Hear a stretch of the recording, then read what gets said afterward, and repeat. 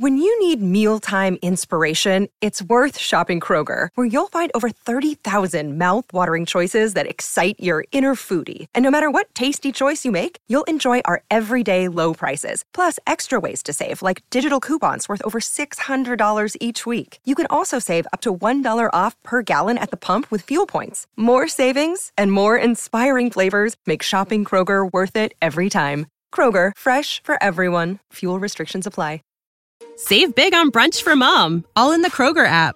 Get 16-ounce packs of flavorful Angus 90% lean ground sirloin for $4.99 each with a digital coupon. Then buy 2, get 2 free on 12 packs of delicious Coca-Cola, Pepsi, or 7-Up, all with your card. Shop these deals at your local Kroger today, or tap the screen now to download the Kroger app to save big today. Kroger, fresh for everyone. Prices and product availability subject to change. Restrictions apply. See site for details.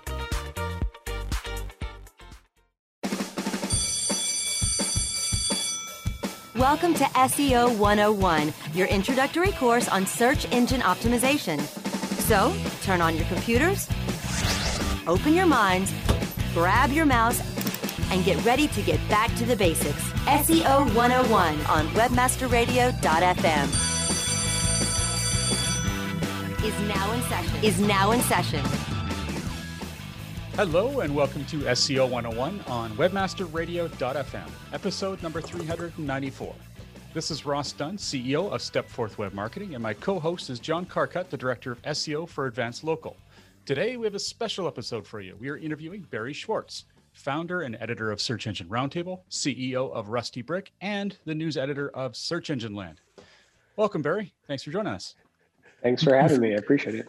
You forgot to add, Ross, that he's also our go-to site when we prepare for these shows to find out everything that's going on in search. It's true. I actually thanked him at the beginning before he got on, but I should do it publicly. Thank you so much for all your hard work, man, because we honestly, between your site and Search Engine Land, which also you're a part of too, we get a lot of our content, and we really appreciate how up-to-date it is. My pleasure. We don't rip you off. We use you as a jumping board for our conversations. Yes. As long as you don't just copy and paste, and I'm just joking. You can copy and paste in a podcast. But we always say it's from you. There's some great people out there and great writers, and definitely you're one of them. And we really love talking about Roger Monte's stuff. And I mean, there's just some amazing people in the industry that keep cranking them out. So. I want to start off with some fun questions because, frankly, I've always wanted to ask these questions, and I was thinking about it. And I'm like, why did I never get to? It's because whenever I saw you at any conference, we were usually walking past each other. We kind of nod, say hi, and then when there was actually kind of that time to chat, I guess you weren't often at a lot of the parties and stuff, so I didn't get a chance to really find out more. Right, that's true. I was preparing for social distancing and the whole coronavirus. Yes. There you go. Perfect. You're prescient, of course. So first, how did you get into this business? So the writing about SEO business? Yeah. It's the hobby. I just a client or two were asking me back in the Alta Vista days and so forth, how does this work? How do these different sites rank? How do I get my site to rank? So I just started, searching for things. I found some online, forums back in the old days, like the old Webmaster World, I guess it's still around, Jim's World, and these old forums. And I'm like, wow, this is fascinating. I just want to keep, watching the industry grow and so forth. So I basically started a blog just to keep notes. Back then, it was basically a place for me to keep my notes. I don't think anybody else would read it on what's changing in the space, what's new, what the community is talking about. And it kind of just took on, and people started reading it. That's awesome. And at that time, well, I guess what was the name of the website then? Was it Search Engine Roundtable? Yes, Search Engine Roundtable. Oh, really? So you made that name up from the beginning? Yeah, in 2003, I called the Search Engine Roundtable. I was actually on a movable type install. That was like the CMS that was before WordPress. Eventually, I just converted into a custom built CMS that I built my company built myself. But yeah, it was always called Search Engine Roundtable. So what made you come up with that name? So the concept was basically getting a roundtable view of what's going on in the community by looking at what people are writing about in the community through the forums, So like, you have a lot of people discussing different topics in SEO forums back in the day, Google updates, changes, UI changes, and so forth. And I would just basically quote a lot of people saying, this is what this person thinks about this change, this is what that person thinks about this change, and kind of getting this roundtable view of the different perspectives around search changes. Now there's a lot, obviously, social media discussions, so that's incorporated because there was no Twitter back then. But it's basically just trying to give a roundtable of view on what's changed in the search community. I can't even imagine, how did we survive without Twitter? I know, right? If it goes down, I'm not sure what to do. So what did you do before you got into SEO? Like, what were you doing that got you doing this research? So I have a company called Rusty Brick. We build, I guess in the early days, we built a lot of different websites, but more focused on building software for companies. So right now we just build anything that's custom software development for these companies. So it could be, workflow management systems, accounting software, whatever it might be. Wow. And we build a lot of custom web and mobile applications for third-party companies. But in the early days, there wasn't really software around that. There was more building out high-end websites for these companies. So some asked, how do I get traffic from search? So that kind of spurred it. We don't offer SEO services. So I just write about it. I don't really offer that as a people don't pay me for that. So yourself, then you are a programmer yourself? No, I'm not. So we have a team of about 20 developers in-house in our company. I'm the only one that doesn't actually produce anything. If that makes sense. Interesting. So usually you see when this person starts a company, they're the ones that are doing all the work. They're the person who does it all. Right. So my brother and I have a twin brother, Ronnie, who he's all technical, more on the business side. So we split the business that way in terms of he does all the technical stuff and leads the technical teams. I do all the business stuff. Is he an identical twin? No. Oh, I was just going to ask, you guys wear your name tags very prominently at the search conferences? That's why we didn't get into discussions. Or anything, right? Yeah. Oh, that's cool. It's kind of interesting because the last time I was at a conference was a while ago, but when I'm going to a session, let's say something interests me, if I see Barry in the front row sitting down ready to cover it, I know I picked a good session. Well, I haven't covered the sessions in a long time. Live blogging because of all the live tweeting now, it's kind of like pointless. So. And now everything's on. Everything with COVID is online now, so it's all. Yeah. Exactly. And like you said, I haven't been to a conference in years either. So yeah, we're all talking in the past. To us, that's yesterday. Yeah. Well, you better come to the next XMX event when it's in person, which probably won't be till 2022, if we make it that long. I want to. Yeah, those are great. They're always fun. Yeah. Brilliant speakers. Always learn a lot. So how do you, I'm honestly in awe. I've never been the kind of person who can do a grind. I mean, I've got my grind going to work and all that stuff, but you're every day writing content, it seems. How do you keep it up? Like, do you take off time?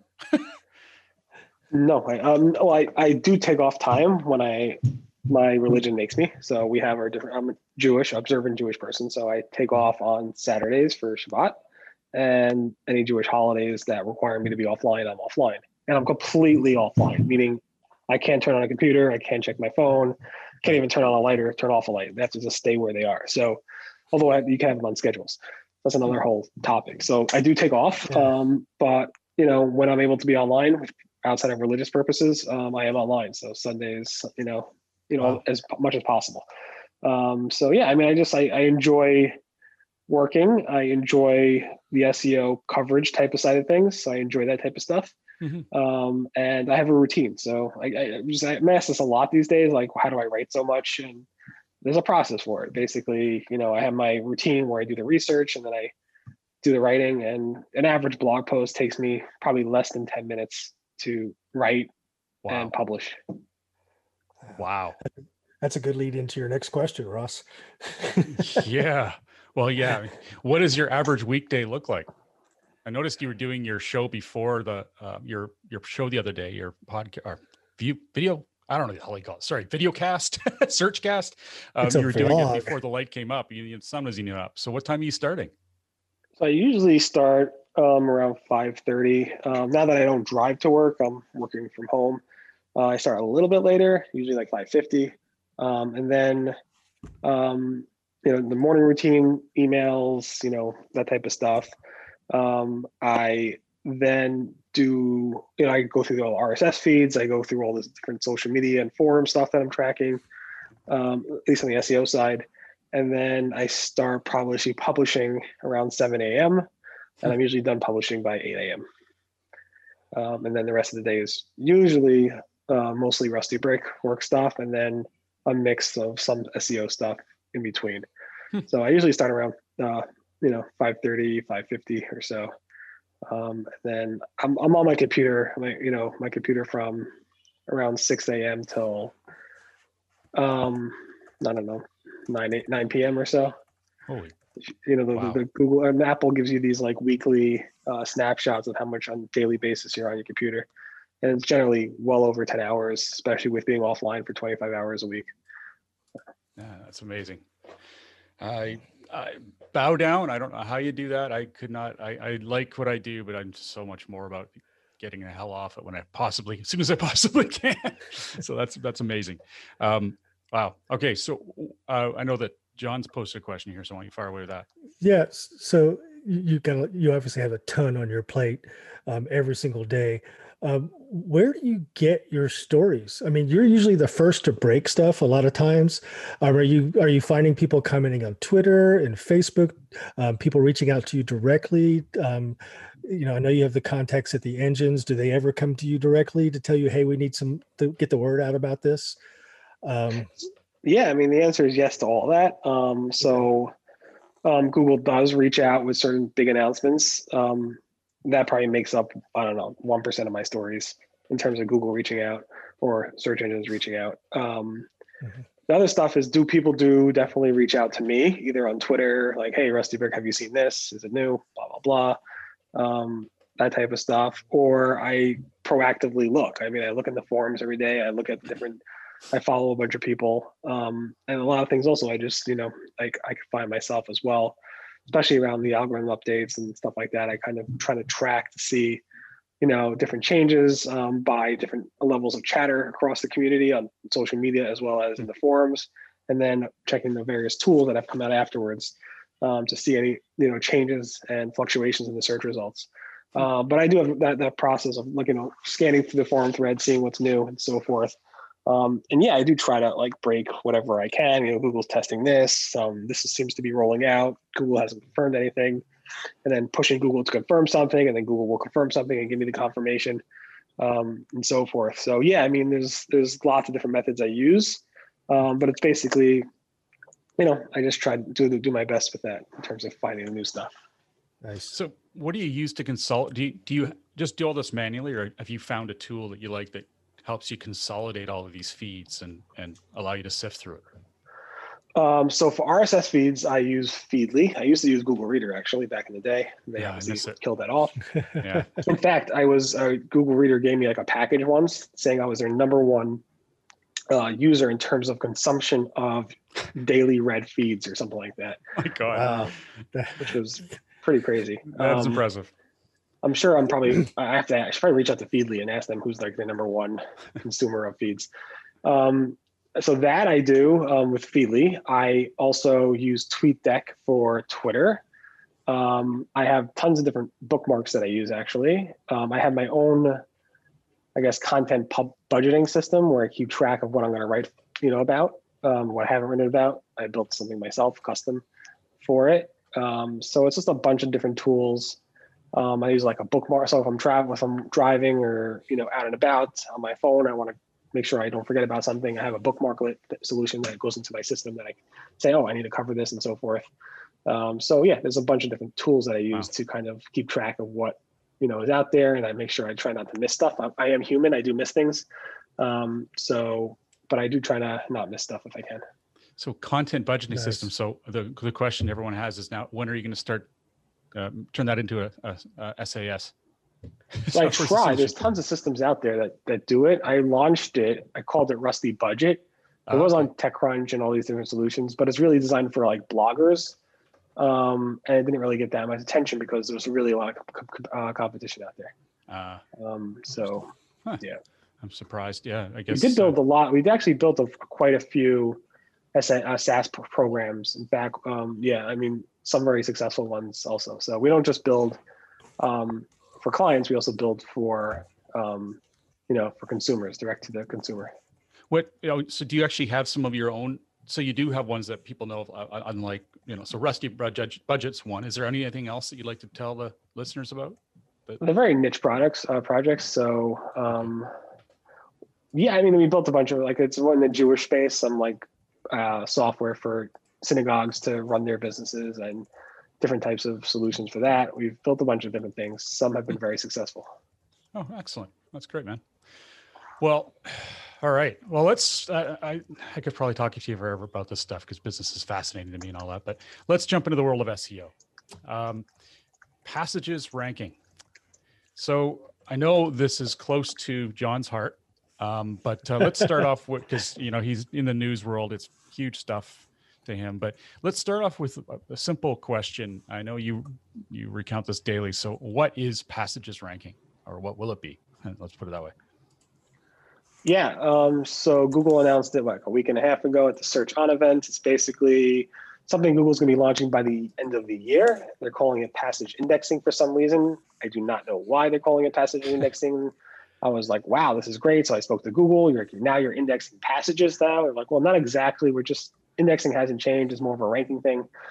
I'm like, what do you mean? And it's like, well, indexing has not changed at all. We're not indexing individual passages. We're just changing how we actually rank. We're able to zoom in or zone into a specific passage on the page. So basically what Google's doing is they're able to kind of surface a content for ranking in a different way. So instead of let's say you have a really long page on how SEO works, maybe there's a really long page on this podcast and it ranks very well, but you also have sections on that page about, passage indexing and BERT and knowledge panels and featured snippets, but it's a really, really long page. So that page might rank for how does SEO work or whatever keywords you want, but it might also rank for how do feature snippets work? How does passage indexing work? How does, knowledge panels work? Because Google's now going to be able to zoom into a section of that page, a passage or two on that page, and let those passages now surface to the top of the search results and so forth. So it should be interesting to see when this rolls out. Google said it's going to be a 7% impact on the search results. So it should shuffle things up pretty significantly, more than Penguin did, less than Panda did when it first launched. But it will be interesting to see. I'm curious to see if it's going to be as big of an impact like as BERT versus, I don't know how much SEOs are necessarily going to notice this change, but it should be very, very interesting. Okay. Well, I've got a number of questions I've written down, but I'll let John ask because I know he's burning to talk about this. That's all right. Your questions were good too. So I guess one of the things that I'm curious about is Google says very specifically that we don't have to SEO for passages. Surprise. They say we don't have to SEO for everything, but I've been researching it as it comes into the media space and, how might it impact us from a search perspective when it comes to, the different types of stories we write. And I've found some very specific things, that I think we could probably do once it launches and once we have the chance to look at it and see how it might work already in my mind. And it hasn't even launched yet. What are some of the things that first of all, do you agree with Google that we don't have to SEO for passages, or are there things that have come to you or people have talked to you about already that we could do to potentially improve our performance, via passages? So it hasn't launched, so nobody really knows yet. We can just make assumptions. And Google has told us, like you said before, you can't optimize for this, you can't optimize for that, specifically around core updates. And then later they said, all right, maybe you can't optimize for it, but here are some tips after us harassing them on what could we do if we get hit by a core update. And they finally did that. They did the same thing for Panda and so forth. So usually they say no, nothing to do, but then there's something to do. But question is, with BERT, what could you do with RankBrain and RankBrain and stuff like that? So there's lots of things that technically you really can't directly optimize for. It's not like you're optimizing for BERT. It's not like you're optimizing for you're not going to be really optimizing for passage indexing. You might go ahead and say, all right, this is the content that passage indexing it likes. This is how I have to kind of structure that content. And maybe that will help my content rank better because of this new change that Google made. So it's not really optimizing for it, I guess, but it's optimizing with it, I guess. But I would think, maybe structuring your pages in a more structured fashion. The headers maybe matter more, how much content you have within those header sections and how you structure those paragraphs. These are all assumptions. We're gonna have to obviously test this stuff when it goes live and see what matters. So I assume once this goes live, we'll quickly be able to see that 7% change, what pages went up, what pages went down, and what are the differences in terms of what went higher, what went lower. Right. And I'm doing this work not even knowing if passages will even apply to the news space, right? You're absolutely correct. We don't know. But I do think that there are things we can start thinking about now that could potentially help us when it does launch by the end of the year. And you mentioned, I hope so. I mean, it does make sense. I mean, there must be a way to like restructure your content to kind of take advantage of this. I'm not sure about news content per se, but I have a very specific theory about news content that I'd love to talk to you about, but I'm not going to do it in public. But if you ever want to have a conversation, I have a pretty strong case for how it could impact news content. Okay. Yeah.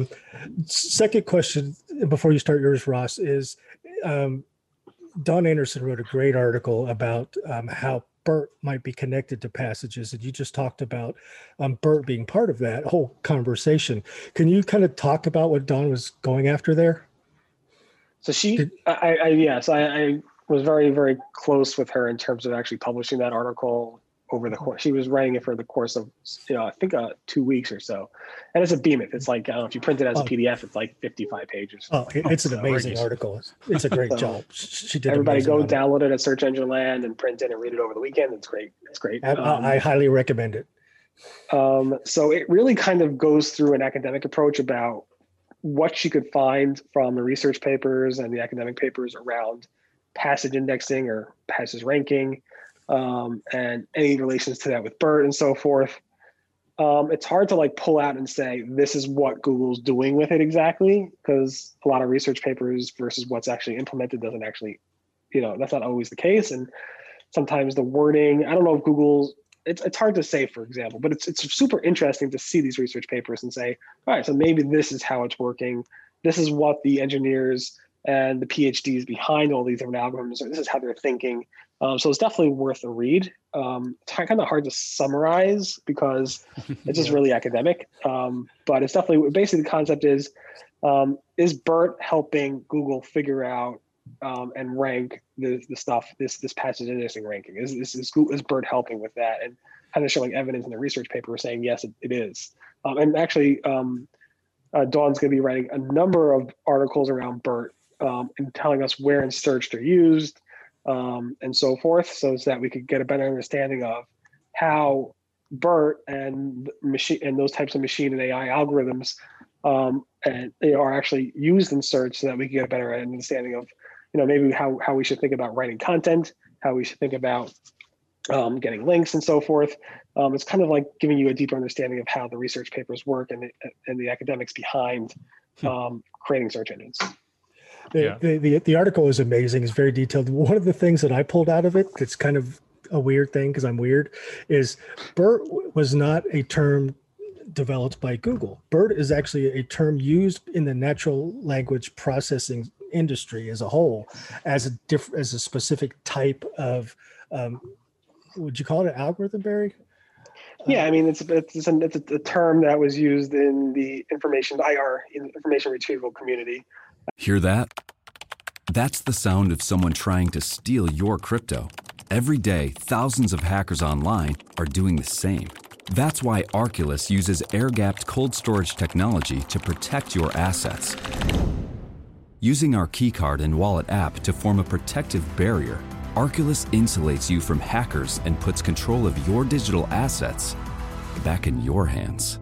Order the first truly air-gapped crypto wallet at getarculus.com. I think Microsoft implemented BERT before Google even, for Bing search. So, and now there's different variations of BERT. I mean, yeah, if you ever hear Dawn speak at any conference, she goes through it all. Roberta, BERT Mini, BERT Bit Large. There's all these different variations of it, and now there's things well above BERT's abilities that Microsoft's using, and I think Google's gonna be using soon as well, in terms of trying to understand content and what those meanings of content are. I just noticed that the business she works at is called Birdie. So that is interesting. I asked her about that. I did this vlog series where I interview different personalities in the search community. God willing, hopefully I'll be able to interview you guys on it. Yeah. And basically I asked her about that, and she's like, well, my dog's named Bert. I named my company Bertley for my dog or something like that. And it was well before the Bert even came out. That's so awesome. It just worked out. And now she's like the Bert expert. So that's great. Amazing. Good for her. And she picked a good niche to jump into. I always, it's been a while since I've done a lot of writing, but I'm still always trying to find a spot that it can be my niche. She's picked a really good one. That's awesome. And you got to got some brains for that stuff. I picked a niche many years ago. My niche was going to be what was that Google did with the sorry, I can't say that word, but I did anyway. The person with oh man, I'm having a brain dump. Or authorship. I love authorship. Yeah. Me too. That was the coolest thing. Oh. The biggest complaint about authorship was for SEO specifically is that any time they did a search about SEO stuff, they would see my photo come up in the search results. Because I literally, between Search Engine Roundtable and Search Engine Land, the chances of seeing a story about anything SEO related would be pretty high. So you'd see nice. I blame John Mueller for removing it because he was just sick of seeing my face. Yeah, I'll bring that up with him when we have him on the show at some point. That's funny. So I'm not sure if I'm beating this into the ground a bit, I have to admit, but for Passages ranking, I'm really curious what your thoughts are. Like, we were talking the other week, last show. We were speculating that it might be another step towards a decent use case for single page, long form websites. I kind of hate them. I hate trying to optimize them and such, but this could actually, I don't know. What are your thoughts on that? Does that seem to jive? What's the problem? I'm sorry, I missed the first part. No problem. So Passages could be a great way to, people with long form really websites. Large web pages, you're saying. Yeah, exactly. They've got a single page website. It's really long, very difficult to optimize for, but this could actually be a help to them. Obviously we're speculating, but. Yeah, it could be. I think maybe I'm wrong, but I'm like, a lot of SEOs have been going towards the trend of creating these like large information types of websites. If you're looking at kind of like a pyramid structure where you have you have like a section on, let's say you're a big content site and you have a section about,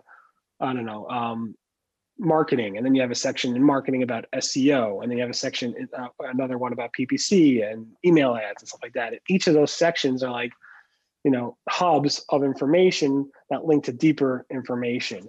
And a lot of the information that you would read on the deeper pages, on the lower level pages, would actually be on the higher level pages. So, I guess this is a way of, I think Google really wanted to surface maybe I'm wrong, but really surface the more abstract, the more summarized version from the higher level page of what the deeper level page might say. And maybe this is Google's way of like kind of zooming in on that section and kind of ranking it, and maybe even using that what that feature is, where you actually click from a featured snippet and it kind of anchors you down to the target and highlights it. So I assume they will use the same type of technology that they use on featured snippets for the anchoring feature on these passage indexing features, but we will see. Yeah. But I think that's, a lot of content you see these days it's just the old SEO strategy, as you know, is create as many pages as possible, targeting as many keyword variations as possible. Yeah. And then Panda came out and core updates and so forth. And you see most SEOs now say, all right, we're going to remove a lot of these longer, deeper pages and make higher level, more bulky pages. And I think Google maybe have felt that maybe some of that content or those keywords were getting lost because they weren't able to find that content on these larger pages. Very good point. Okay. I could be wrong. I don't know. Yeah, of course. At this point, we're all speculating. But yeah, I wonder what could be the potential disruption to SEO? Obviously, there's going to be there's already people muttering about this being yet another way to keep people in Google and not going to the web page. What have you heard about in that sort of span of things? Yeah, I've heard a lot of concern from the SEO community around, more zero clicks. Nobody's going to go to my website. They're just going to get, because the snippet they showed really kind of highlighted the answer, just like a feature snippet, and less of a reason for people to click over. It's the trend. I mean, that's the trend people were going. And it's funny because when Google launched feature snippets, SEOs were complaining drastically about this type of thing. And like, why are people aren't going to click on my site? People aren't going.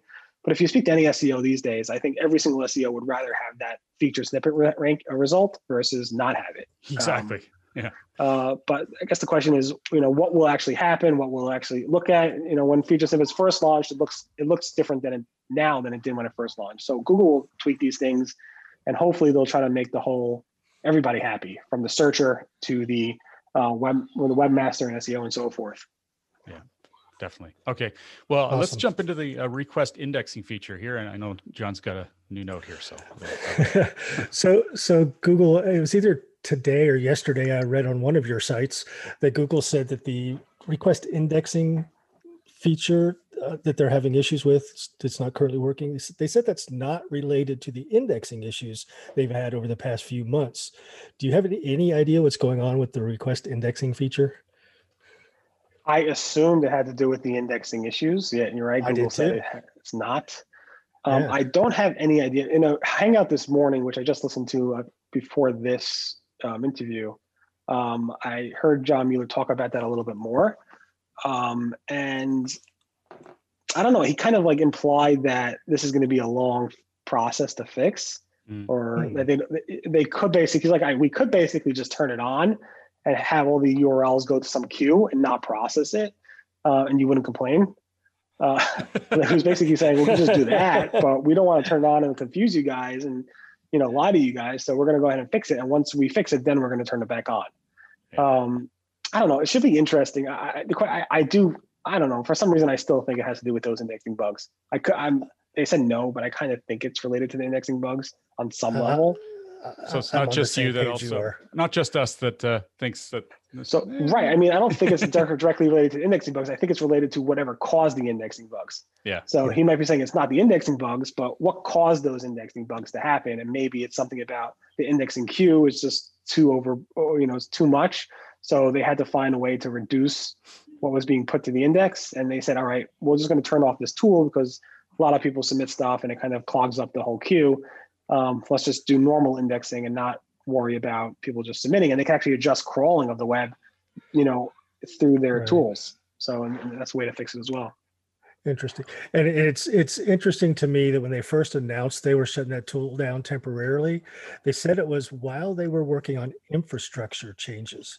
Infrastructure changes are not simple, small little fixes. That's an indicator to me that there's a huge issue behind this. And to me, that ties directly into those indexing problems they've been having. Yeah.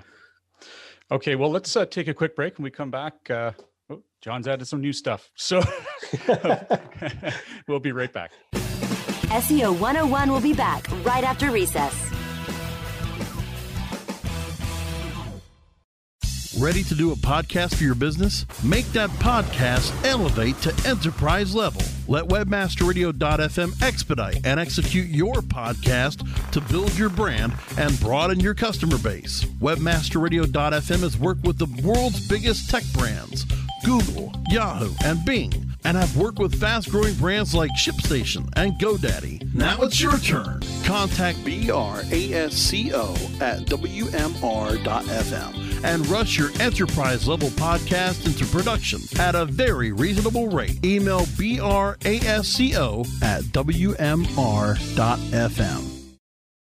For the ones who work hard to ensure their crew can always go the extra mile, and the ones who get in early so everyone can go home on time, there's Grainger, offering professional-grade supplies backed by product experts so you can quickly and easily find what you need.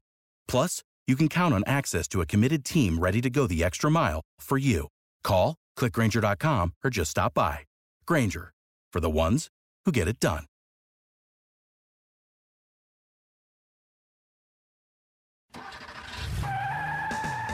Are you looking for the best in WordPress speed, security, and scalability? WP Engine is a digital experience platform for WordPress, powering digital experiences for large brands around the world. With easy-to-use site management tools and powerful do-it-your-way development features, WP Engine gives you the flexibility to build it your way. Improve your SEO and conversion rates with a faster site on WP Engine. Learn more on WPEngine.com. Okay, class, take your seats and no talking. Recess is over and SEO 101 is back in session, only on webmasterradio.fm. Welcome back to SEO 101 on webmasterradio.fm, hosted by John Carcutt, the Director of SEO for Advanced Local, and myself, Ross Dunn, CEO of Stepforth Web Marketing, Inc. We're joined by Barry Schwartz, founder and editor of Search Engine Roundtable. So, Johnny, cookieless worlds. Yeah. Tell us. So a lot of stuff's been going on this year. 2020 has been crazy, a lot of us tend to forget that in January of this year, Google talked about how that Chrome browser is going to go cookieless within 2 years. So like 2022, cookies are going to be pretty much a thing. There's a lot of talk in the programmatic space, other types of search marketing that rely more on cookies than SEO does. The phrase cookieless, the cookieless world is very, very common. I don't hear many SEOs talking about the impact, and I'm not sure what the impact would be for us. But do you have any thoughts on how SEO or organic search in general might change when cookies go away? Preempt this with just one thing, which is what, to our 101 listeners, we've already probably just turned them off anyway with a lot of topic we've had, but what do we mean by cookieless world? Like cookieless? So what's going to happen is the browsers themselves are going to stop working with cookies. So Chrome browser would be, the support for third-party cookies. I will specify it's third-party cookies in a Chrome browser would be phased out within a couple of years, which would put it gone by 2022. And what are cookies? What cookies do, it primarily lets advertisers track things that happen on websites. It lets website owners track things that happens on their sites. They don't have specifically identifiable information, so they can't say, hey, John Carcutt just read my webpage. But they can tell you that a guy from Ohio who's done this, this, and this, and has visited these sites just visited your webpage, right? And for advertisers, that's great information. They can target people better. Lots of things like that are tied to advertising. But I always kind of wonder, that's going to change the way the web works a lot, because if advertising is much harder to do because you don't have cookies, how much more important does it make SEO? Will we have to change anything around the fact that browsers are now going to not look at cookies? I just want to get a kind of a general thought on this.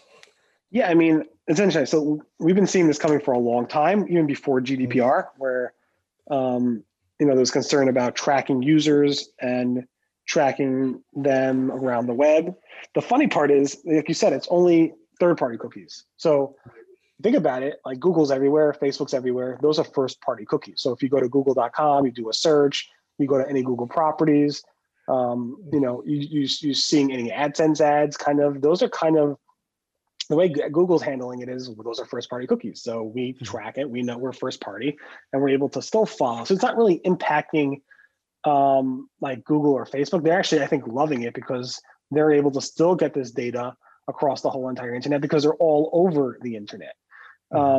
So that's on the ad side. I mean, SEOs have always been in a space of, search engines don't do cookies. The SEOs are just not talking about it because if they're only doing organic search, their whole life was around Google. Making a web page that's not supported and not reliant on cookies or session IDs or any of these types of things, because those were not something that Googlebot would actually initiate. Session IDs were bad for duplicate content URLs issues back in the early 2000s. People actually used those, and then cookies were a way around that. And then again, Googlebot does not accept a cookie, so SEOs just don't care about that. In the PPC world, or you're in the search ad world, or if you're in any of the like display ad world, especially, that's more of a top concern around there. And I don't think Google has to worry about their Facebook because it's really first party cookies. I believe if you're an AdSense publisher and stuff like that, you have to give Google consent or something to kind of do first party cookies. for you to, enable that. I believe, I'm not so deep into the AdSense space, but I believe there's like a setting where you have to like check off and say you give Google the right to do first party cookies or something like that. But I think SEOs are really, built around not having to worry about cookies because that's built into their like blood, I guess. Okay. All right, cool. So I kind of a fun, tricky question here, but Google's future as a whole. So with all this DOJ stuff coming down, there's a lot of discussion around whether the potential is for Google to be split up. Do you think that would be good for innovation and likely bring another search engine into the space? Or do you think, obviously Google's worked hard to get where it is. It is the best at this point. I think it'd be great to have another search engine out there, but do you think that this might help if they do get broken up? Or are you? So it's early in the say they actually did file a lawsuit, like you said.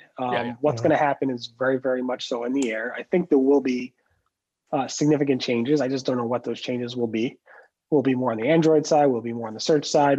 I don't really know. I know that when Google first launched, there were, 15 different search engines, all competing. The big one was Alta Vista and so forth. The good days. Those are no longer around. So could somebody come up even without the Department of Justice actually doing something? Yeah.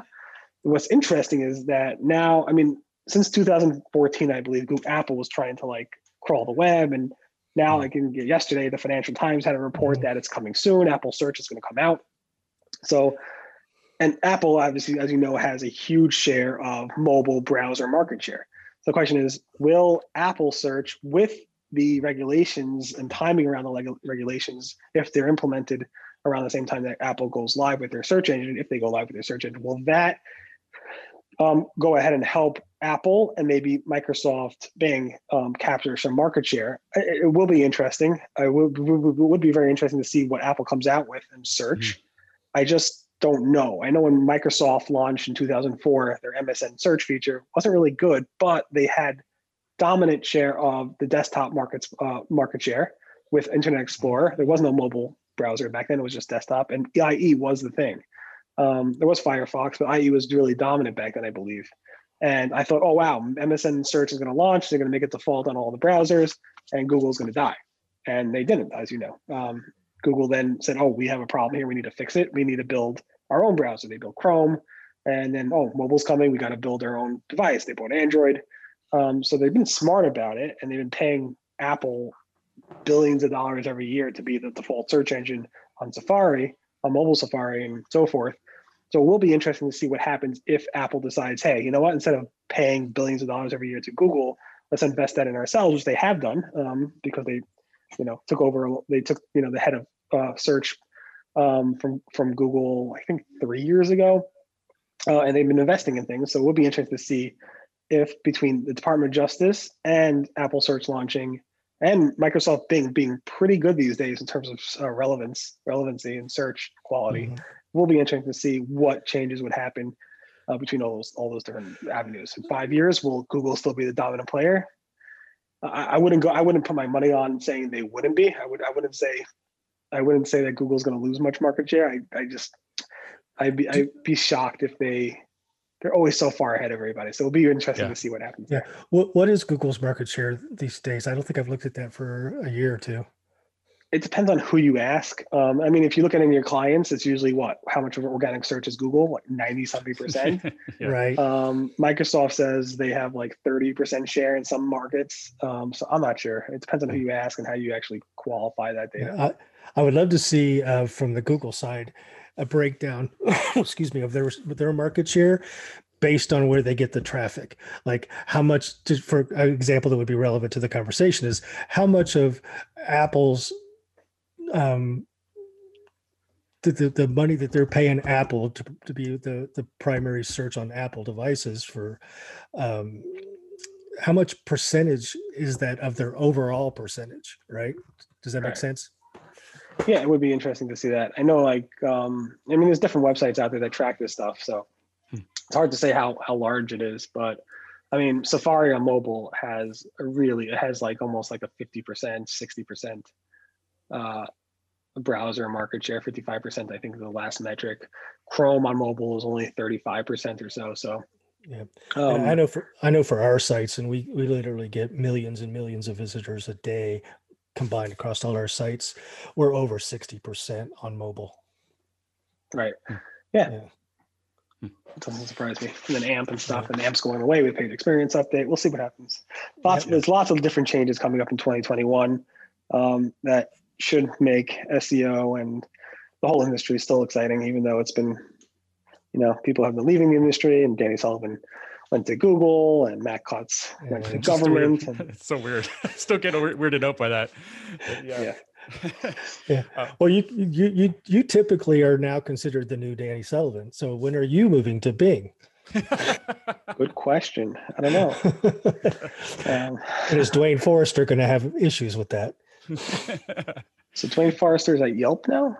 Or Yext? Yeah, he's at Yelp. Yeah, Yext. You're right. Correct. Yext. I don't know. I'm not sure. I have no plans on. I've always said I'm going down with the SEO industry. As SEO is dead, I'm going down with it. So nice. Aren't we all? All right. Well, is there anything you'd like to promote, or are there any upcoming, anything you'd like to tell us before the end of the show? I'm trying to become a YouTuber. So go to my YouTube channel at youtube.com/rustybrick, youtube.com/rustybrick. Hit subscribe, nice. Tell your friends to subscribe. Smash that like button, comment, what all the YouTubers say. Outside of that, pretty active on Twitter at Rusty Brick. Check out the Search Engine Roundtable, Search Engine Land. Check out the XMX conferences. We're doing a virtual conference in December. And if you're interested in if you're in New York area, New York tri-state area, and you want to be on my vlog, where I interview in a socially distant way, where we're standing about 10 feet apart, and it's getting cold outside now, so it might start snowing soon, so we could do it in the snow. It'll be fun. Nice. I can interview you. There's no cost. I just want to help people get their name out there, and talk to some interesting people in search and PPC and so forth. That's awesome, man. Well, thank you again for all your hard work, and keep the machine running, man. You're our machine. There's no doubt about it. Thank you so much for having me. Yeah. Well, it was awesome. Yeah. So on behalf of myself, Ross Dunn, CEO of Stepforth Web Marketing, John Carcutt, the Director of SEO for Advanced Local, and our special guest, Barry Schwartz, founder and editor of Search Engine Roundtable, thanks for joining us today. If you have any questions you'd like to share with us, please feel free to post them on our Facebook group, easily found by searching SEO 101 Podcast on Facebook. Have a great week, and remember to tune into future episodes, which air at 1 p.m. Pacific, 4 p.m. Eastern every Monday on webmasterradio.fm. Thanks, Barry, and thanks, everybody, for listening.